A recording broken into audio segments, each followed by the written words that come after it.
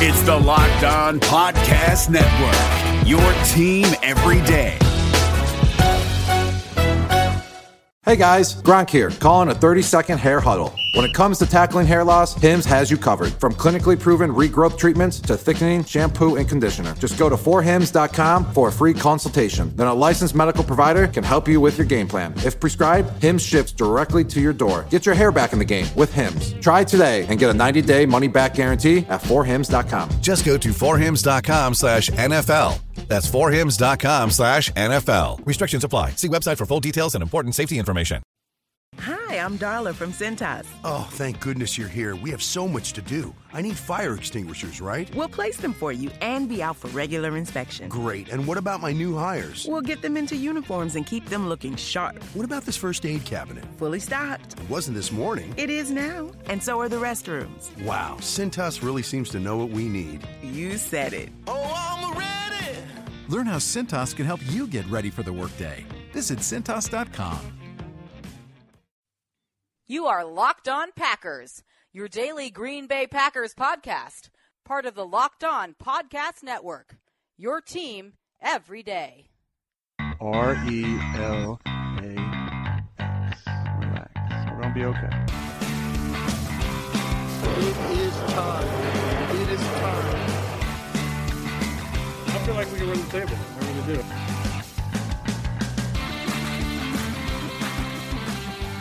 You are Locked On Packers, part of the Locked On Podcast Network, your team every day. I am Jason B. Hirschhorn. I cover the NFL and the Green Bay Packers for Sports on Earth and SB Nation. I'm filling in for Peter Bukowski, who is currently on his honeymoon in Italy and Greece, likely trying to show if it's not only Jay Cutler who can show off his lack of tan lines in a beach photo. We are one day removed from the Packers' 17-9 victory over the Seattle Seahawks, a crucial matchup in the NFC. These are obviously two of the top squads, two that could end up playing each other again later in the year when the game matters even more. For right now, though, let's talk about the game that just transpired. The Packers entered the game mostly healthy, but with one key concern they didn't necessarily know earlier in the week they were going to have. Right tackle Brian Bulaga, a Pro Bowl caliber player, was announced to be unavailable after playing at least or participating in practice for some of the week. This came as a pretty big surprise. I think most of us were expecting him to play in the game. He had the injury back in mid-August, plenty of time to recover. He had not expressed any real concern about his availability. The coaching staff had not really expressed any concern, but in the end, he was left inactive. So in his place went Kyle Murphy. Here's who Kyle Murphy is. Second-year offensive tackle out of Stanford, a guy who was highly touted coming out of high school, had a pretty good college career, but was a sixth-round pick coming into the NFL. He basically didn't play as a rookie. I think he only had a handful of snaps, mostly as an extra tight end in certain heavy packages. So this was a guy who they went into this offseason not necessarily expecting to play a big role. However, during training camp in the preseason, he actually outperformed Jason Spriggs, the team's second-round pick from a year ago, to become maybe not the team's de facto third tackle, but certainly the guy who's going to come in at right tackle for Bulaga given his injury. So how did Kyle Murphy hold up? He gave up several sacks. This obviously was not a great outing for the young tackle. At the same time, though, he was playing against one of the best defensive lines in football. The Seattle Seahawks, once they knew they were going to play Murphy, adjusted their scheme so that they would have Michael Bennett and at some points Cliff Averill coming right at him. That's going to be difficult for anybody, let alone someone making their first NFL start.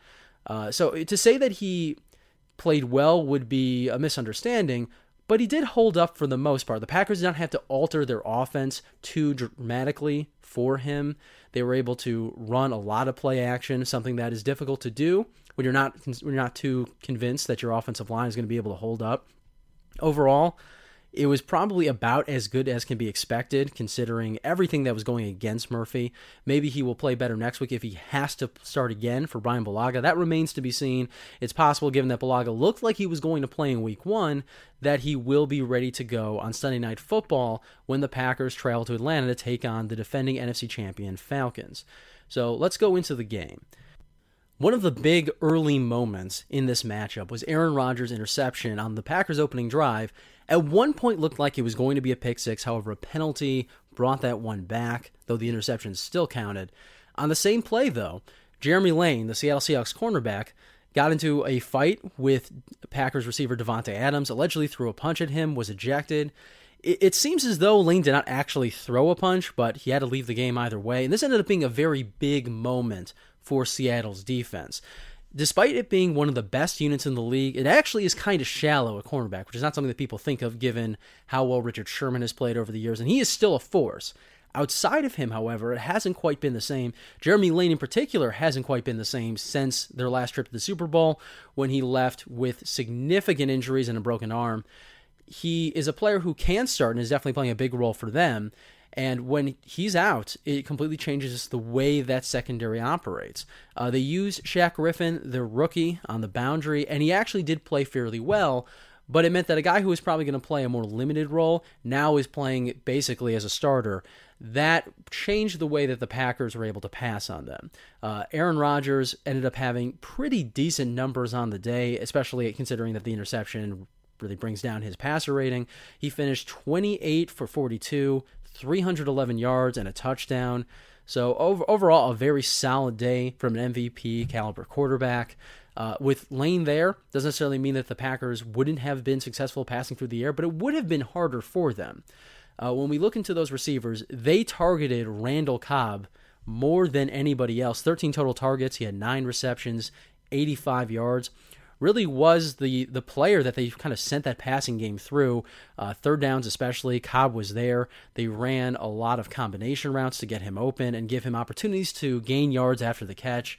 After him, Jordy Nelson had a very good game. A lot of his production came on one particular play during the third quarter. The Packers, as they're wont to do, caught the Seattle Seahawks with 12 players on the field. Rodgers took advantage, saw Nelson streaming down the seam, was able to hit him for a touchdown, a 32-yarder. And this was actually a very big play for Nelson outside the fact that it scored. Nelson was able to actually get behind all-pro safety Earl Thomas. That's something that doesn't happen very frequently, regardless of who the receiver in question is. It's especially big for Nelson because he's coming off a year that was very productive, but where the limitations of his speed were kind of exploited a little bit. He didn't look like the same player he was in 2014, his last full season prior to his ACL tear. That's not the Nelson that showed up this week either, but he did look like he had a little more deep speed. The Packers used him more on the boundary than they were necessarily using him at the end of last season, although in the touchdown in question, he was coming from the slot. Either way, it looks like Nelson is entering the season as good as we've seen him in a long time, and that's obviously a big boon for this Packers offense. Speaking of which, they got a pretty decent day out of Ty Montgomery, the running back, the converted wide receiver. Statistically, it wasn't great, 19 carries, 54 yards. However, Montgomery gave them an element late in the game, the ability to grind out that final drive and kill the clock. They really haven't had in a long time. Eddie Lacy had been there for them in the past, but probably not since 2014. Just hasn't been the same kind of player. As the Seattle Seahawks learned today, he was very unproductive. Montgomery, however, was able to get decent gains. He was able to keep the Packers' offense on the field. I mean, that final drive was a thing of beauty. It just killed Seattle's hope of coming back in this ball game. And it's an omen of good things to come. If Ty Montgomery can be effective in a clutch situation like that against one of the best defenses in the league, the Packers can rely on him for a lot more against defenses that are just not going to be as good. I mean, there are other big and damaging defenses in the NFL. I just don't think they're going to see one like Seattle's again until maybe the playoffs. So Montgomery also as a receiver, very effective. They used him a lot, not just coming out of the backfield, but actually lining him up as a receiver. As a former wideout, he definitely has those skills still. He's not an undisciplined route runner out there. He can still beat cornerbacks or linebackers, and it has been more the latter when he's out there. Finished with 4 catches, 39 yards. It's just another tool for this offense. And it really looks like the Packers passing game, when Rodgers is protected, is going to be as good as any in the league. So let's move now to the tight ends. This was a big story in the offseason that the Packers were able to add Martellus Bennett and Lance Kendricks. How did they perform? Bennett finished with a relatively quiet stat line of 3 receptions for 43 yards, but that really undercuts how effective he was. The Packers lined him up in a number of spots, on the boundary, in line, split out as almost a slot receiver. They used him a lot as a blocker. He really came up with a couple of big clutch catches, especially on that Packers final drive when a 26-yard reception really sealed the deal for them. Bennett also had a penalty. On Rodgers' third down scramble late in the fourth quarter, he took a legal hit from KJ Wright, the Seattle Seahawks linebacker, and Bennett just decided that was a dirty attempt and went after him, drew a 15-yard penalty. It didn't affect the first down. It affected the yardage. So ultimately, the penalty didn't hurt the Packers, but it's the kind of thing that you do worry about with Bennett. He's a very smart player, and at the same time, he's a very emotional player, and you have moments like that where he could hurt his team. It didn't in this instance, so the Packers are fortunate, but it's the kind of thing that they have to be at least a little worried about going forward. You never know when that penalty is going to turn a winnable situation into a loss. So now let's talk about the opponent, the Seattle Seahawks. They did not reach the end zone at all on Sunday, which is a pretty surprising thing. This is an offense that, especially down the stretch of 2016, was a very effective unit. They just weren't able to get much going in the passing game. That offensive line continues to be a huge problem for them. Not having George Fant, their original starting left tackle, it hurts them a lot, even though Fant himself is not a particularly great blocker. They weren't able to get much going in the run game either, outside of a 29-yard run by Russell Wilson and one 30-yard run late in the game by Chris Carson. This just wasn't a very effective unit. CJ Prosise finished with 4 carries for 11 yards. That's a 2.8 clip. Eddie Lacy got 5 carries, got 3 yards on them. In some cases, it wasn't his fault. He was facing defenders in the backfield. It's hard for any running back to be productive in that situation. But he also didn't really seem to have a lot of burst. He doesn't look like the Eddie Lacy that we saw in 2014 and 2013 when he was making Pro Bowls and All-Pro teams. That's one game. This probably speaks very well of the Packers' run defense and very little of the Seahawks' offensive line. And perhaps against future opponents, when maybe the Seahawks' offensive line has gelled, they will have more production there. However, right now, that has to be a worry for them. They also have to be worried about Russell Wilson's health. He exited this game healthy as far as we know, but he took a lot of hits. Officially, 3 sacks, but he was under pressure pretty much the entire game. Finished with a 5.9 yards per attempt clip, and that's just not good enough. Russell Wilson is a much better quarterback than that. I don't even think this is really an indictment of him. He just had no time. Those receivers, for the most part, didn't have many opportunities to get open. There was just that much pressure that quickly on Wilson. So I think the Seahawks have a lot to worry about. They're not going to play tough opponents for the rest of their season. Their schedule actually looks fairly favorable given the division that they play in. At the same time, even if the offensive line gels, an injury could make it even worse. Luke Joeckel, who was not very productive on Sunday, is probably their best offensive lineman right now. And if it's not him, it's Justin Britt. Both of those guys have missed time with injury in the past. That doesn't bode well for them. They're going to figure out some of these things. They're going to make adjustments if they have to. The offensive line is not going to improve. But at least on Sunday, it looked like a unit that was hopeless and is going to be an anchor for that team the entire season. Looking at the defense, however, for Seattle, it looks pretty good as ever was, especially that front four. They've always had a lot of talent there, but this year, especially on passing downs, they might have the best defensive line in the league. From end to tackle, they have Cliff Averill, they have Frank Clark, who, if you don't know him, he finished last season with double-digit sacks. He's probably going to be even more effective this year. They move Michael Bennett inside a tackle on those downs, and they now have Sheldon Richardson, a very effective athletic defensive tackle that they acquired late in the preseason from the Jets. He missed some time during this game with injury, but I believe he did come back. When that group is together, it can just destroy an offensive line. And at times, the Packers struggled with them too, especially on the right side with Kyle Murphy and Jari Evans, who overall played pretty well, but you can tell that his age is going to hinder him at points during any ball game. Early in the game, he was holding up just fine. Late in the game, he wasn't giving up necessarily that much more pressure, but when he was catching the defensive lineman, it was further in the backfield.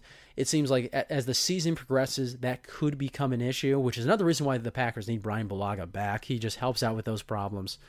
But moving along, let's look at the Packers as they head into their next week. They play the Atlanta Falcons. This is the defending NFC champion, a team that struggled a little bit in week 1. They had a chance, so to speak, to lose on the final play of the game against the Chicago Bears. By no means a strong opponent, but they were able to hold on. They were able to sack Mike Glennon on the final play. This is a team that's going to be opening up their brand new stadium Playing at home is definitely going to help in any context, but having the electricity of that crowd can give them another boost. And this is a team that just plays better in controlled environments like this stadium. It's technically open air when they want it to be. It has a retractable roof. The Falcons said that it will be open, weather permitting, which is basically saying we still don't know. But assuming that the conditions are perfect or near perfect, which seems a fair assumption at this point, that's going to be a very, very fast offense and a very fast defense. One that probably has the Packers beat in terms of speed on both sides. So how are the Packers going to match up with them? Well, the run game helps. Ty Montgomery, assuming that he's healthy, he did leave the game briefly with an ankle injury, though he did come back in. That is going to help them negate some of those issues. The Packers did not run the ball particularly well against the Falcons last season. They also had problems along the offensive line with all the injuries they had at that point. The offensive line, assuming Bulaga returns, will be healthy. That obviously aids them. And the receivers look a lot better than they did at the end of last year. Jordy Nelson technically played against the Falcons, but he was not himself. He had that rib injury. Just not the same receiver. Right now, he looks as good as he's been in at least 2 years. That is going to make a difference. Devontae Adams being healthy with the ankle injury, with not having that ankle injury he had last year, that is going to help. And they return Geronimo Allison. He missed the first game of the season with a suspension. Now he's back. The Packers will have to make a corresponding roster move to bring him on board, but they're going to do it. He's their number 4 receiver, but more than that, he's a very reliable weapon that they can use in a number of ways. They tend to use him on the boundary as a split end, but they can also move him around as they did last year.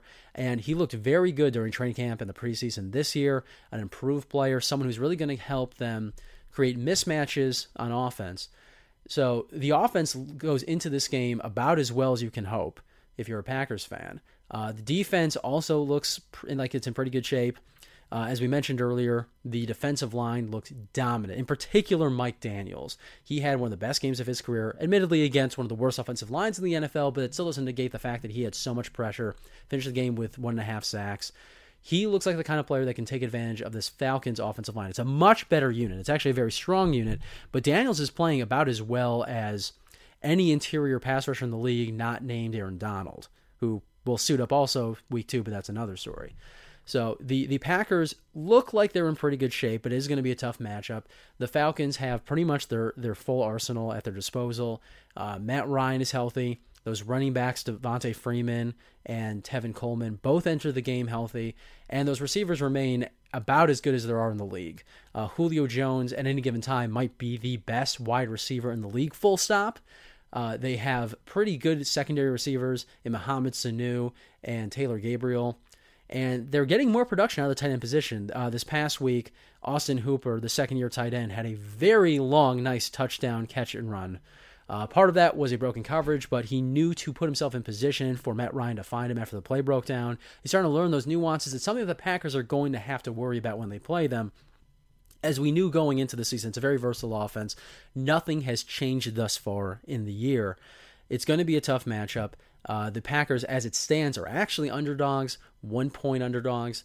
That could change as the week progresses, but this is basically a pick. I'm considering that this game is played in Atlanta.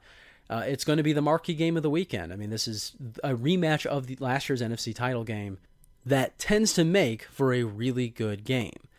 Once again, I'm Jason B. Hirschhorn, your fill-in host for Peter Bukowski. This is the Locked On Packers podcast, part of the Locked On Podcast Network, your team every day. Thanks for listening.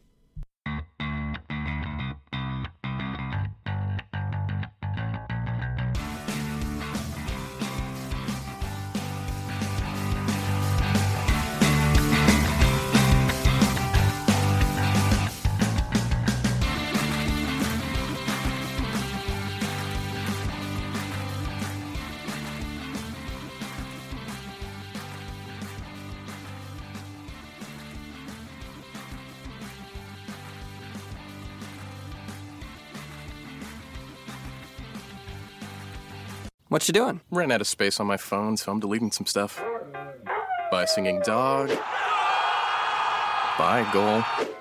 I pronounce you. Bye, wedding ceremony. Stop. At Metro PCS, you get 2 free phones with twice as much memory. Really? Don't say bye to your memories. Switch to Metro PCS and get 2 free LG K20 Plus phones with 32 gigs when you switch 2 lines. Metro PCS. Wireless. Figured out. Coverage not available in some areas. Sales tax not included in phone price. Excludes numbers on the T-Mobile network. See store for details and terms and conditions.